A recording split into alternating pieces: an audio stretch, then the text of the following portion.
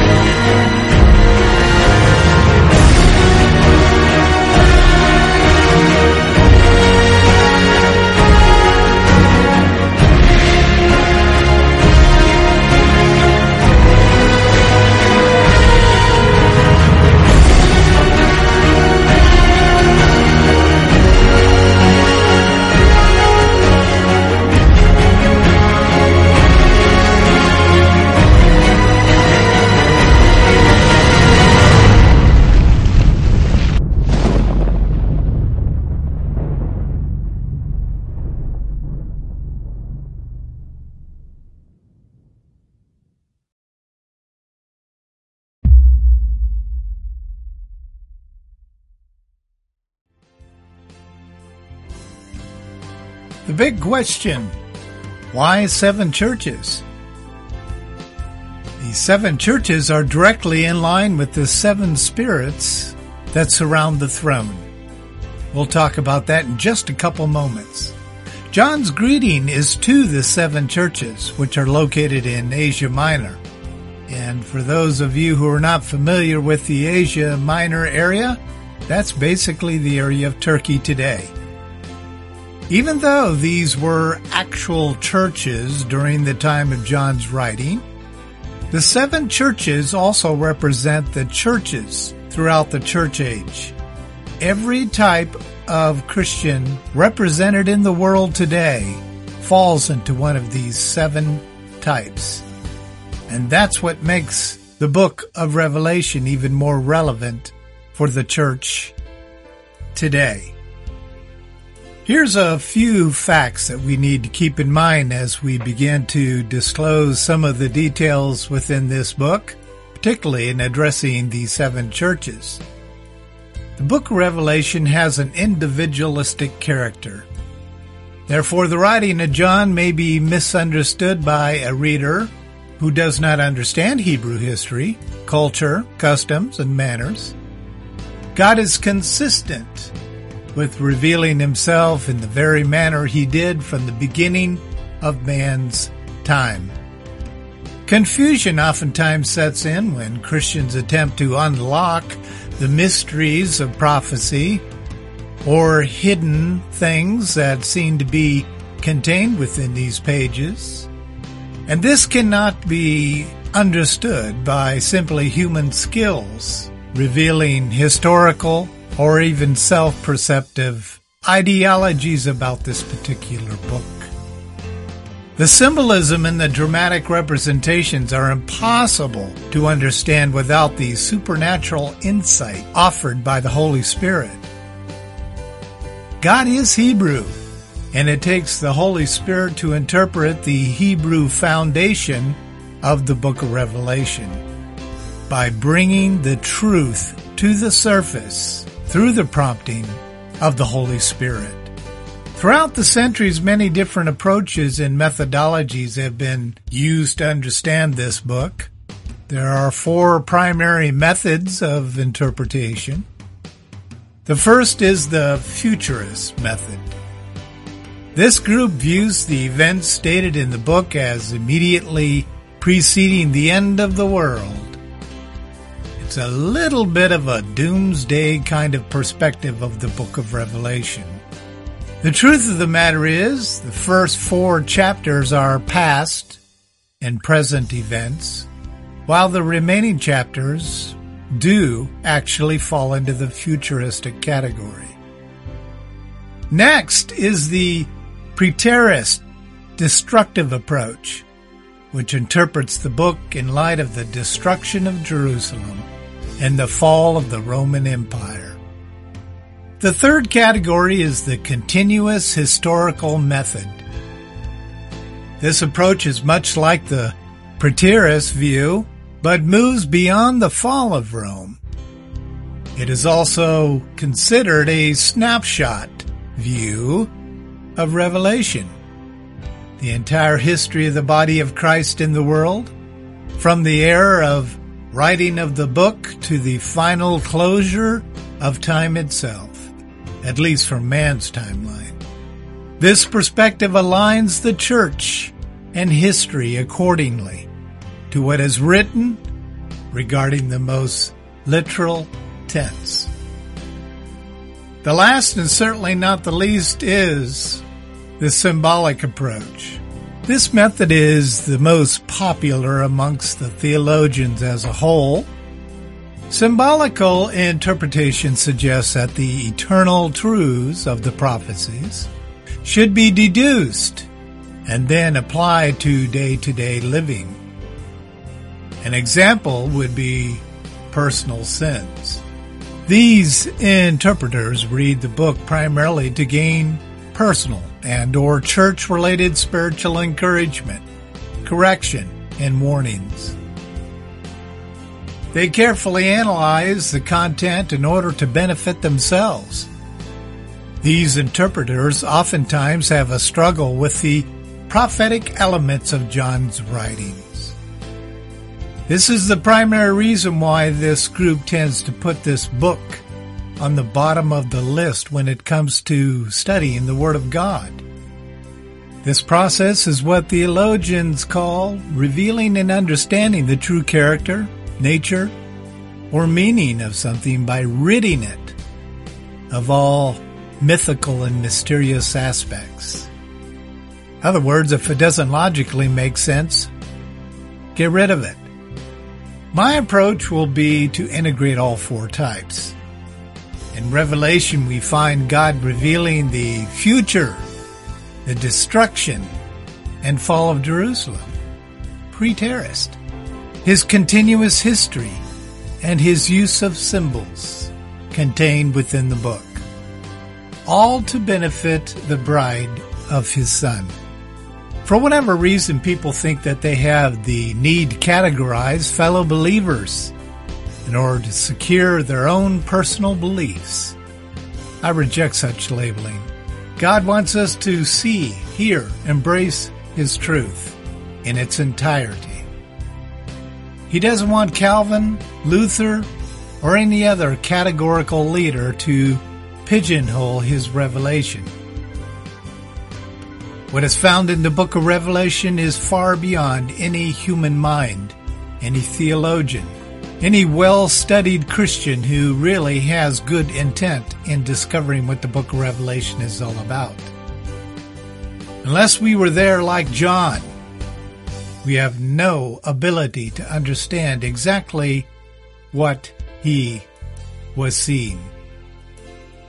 One of the many eternal blessings connected with the Holy Scriptures is that even though each writing is timeless, it becomes very timely to us. You will not find any other book in the Bible truer of this than the book of Revelation. So consider this. A book written almost 2,000 years ago has hit its mark 100% of the time since the day it was written. Did you know that in order to become a CIA agent in the United States, the candidate must study the book of Revelation, as well as the major prophets of the Old Testament? Why, you might ask? It's pretty simple. Even the secularists know the book is accurate. The book of Revelation is relevant because God is relevant. For those of us who are bridal members of Christ, the book is our roadmap, the big picture of where we came from, where we are, and of course, where we're headed. The eternal message of this book is that Christ, our husband, is coming back for His bride. That's the bottom line. After removing us from this mess, He will take matters into His own hands and destroy anyone, man or spirit, who has offended His woman, the church. It won't be pleasant to watch. It will be horrid to hear and grievous to be a part of. For many of them will be our family members and our friends. Sad to say. The book was written for the bride of Christ. It is used to give His bride a heads up so that we can prepare ourselves for the coming of our husband. And of course, that's Jesus. As you go through this study, please be in an attitude of prayer. Ask the Lord to give the understanding you need, that I need, to comprehend this knowledge. There's no better time to understand the power of Christ in you than now. But if you have not had a born-again experience, it will be next to impossible for you to do this study. The Holy Spirit must be present in order to give insight. So if you are one of those listeners who pretty much knows you're not a Christian, you've not been filled with the Holy Spirit, you might want to take that step before continuing with this series. Final point on this is that don't be afraid of this book. considered a gift from God. It is to give us a snapshot into our future. God loves us so much. He wants you and me to see with our eyes the living proof that He is in charge and that we should not be frightened by sudden fear. He is the great I Am. Even though we're going to be spending a great deal of time talking about the 7 churches throughout this series, obviously because the book is written to the 7 churches. Today what we need to do is just do a brief, quick overview of each one of the churches. So what I'm going to do is state the church, state the label of the church that has been known throughout the ages, and then I'm going to just briefly give you a statement in regard to what Jesus Christ Himself says is this church's strengths, faults, the instruction He gave to them, and the promise that He gave to them. The first one is Ephesus. It was known throughout the ages as a loveless church. But their strengths were that they were hard workers, patiently endured things, and they rejected evil, and they were persevering in the state that they were experiencing unrest at the time that the church was operational. Their faults were you have forsaken your first love, which means they were caught up in the love of the world. The instruction that Christ gave to them was to repent and do the works as you did at first, which obviously was loving Jesus Christ. And He was commissioning them to return to their first love. If they did this, there was a promise given to them. He said, "You will eat from the tree of life," also known as the tree of love. You can discover the basics of Ephesus by reading Revelation chapter 2, verses 1 through 7. Our next church is Smyrna, a church of suffering. The strengths of Smyrna was you endure your suffering and poverty, yet you are rich. Their faults? There wasn't a single fault noted by Christ or John in the book of Revelation. The instruction that was given to them was to remain faithful, even when facing prison, persecution, or death. And in doing so, the promise was Jesus will give you the crown of life. You will not be hurt by the second death, which we'll discuss later on in our series. Smyrna details can be found in Revelation chapter 2, verses 8 through 11.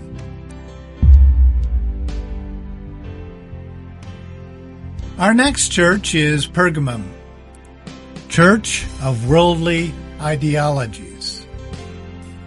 Even though we will be spending a great deal of time talking about what exactly was going on in Pergamum at the time, if you look at Revelation chapter 2, verses 12 through 17, you will soon discover that this was the throne place of Satan.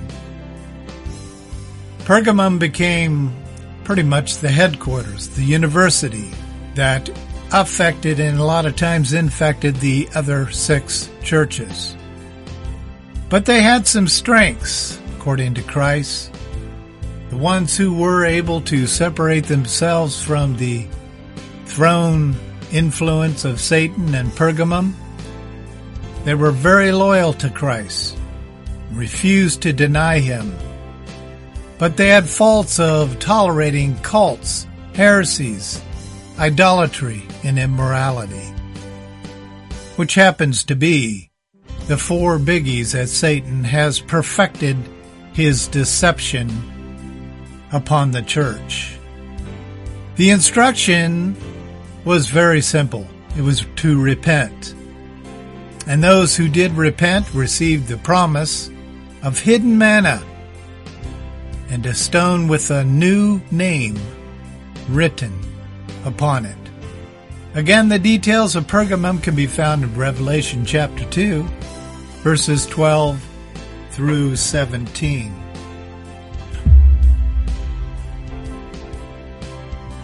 Our next church is Thyatira, a church of wrong doctrines.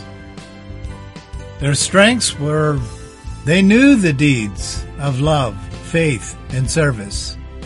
They were very patient in endurance, and they seemed to be focused on constant improvement. Their faults were they tolerated cults, idolatry, and immorality. The instruction that Jesus gave them was, judgment is coming, repent, hold fast until Jesus returns. Those who did that, there was a promise given, Jesus will give you authority over the nations and the gift of the morning star. More details can be found in Revelation chapter 2, verses 18 through 29.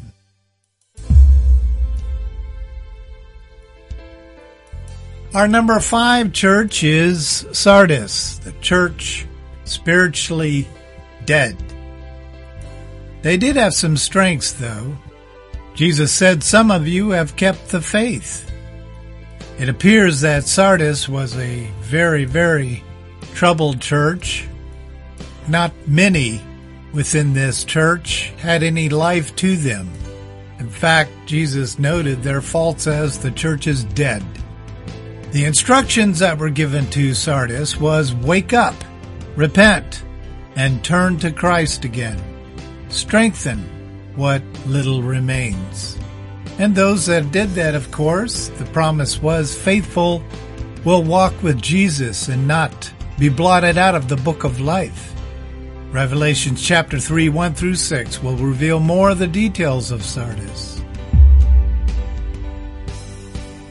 Number 6 is Philadelphia, the church spiritually alive.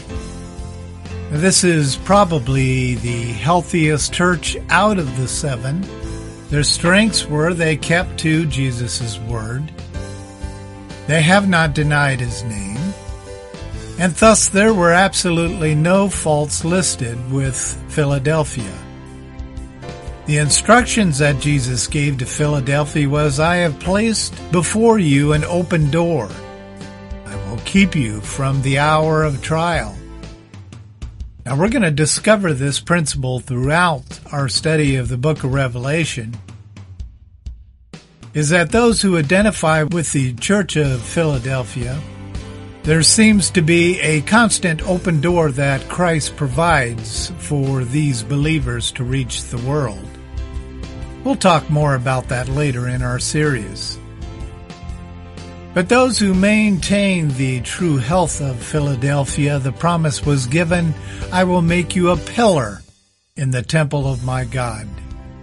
Pillars are a huge, significant symbol noted throughout the book of Revelation. And this promise that is given to the people of Philadelphia is huge. Revelation chapter 3, 7 through 13 helps us see some of those details.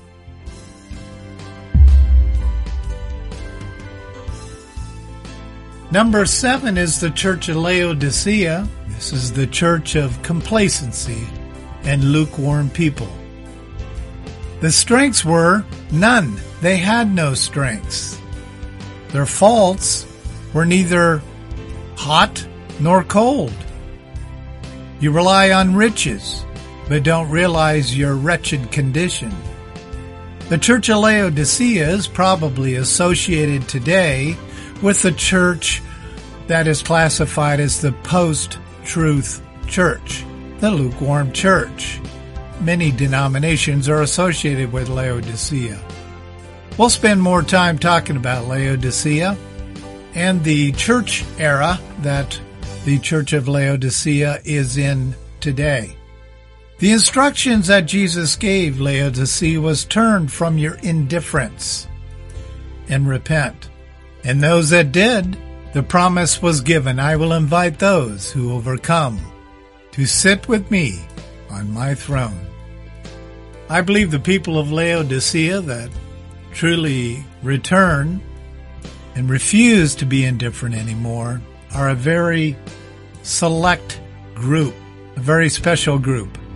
Again, we'll spend more time looking at the details, but right now you can look at the basics in Revelation 3, verses 14 through 22.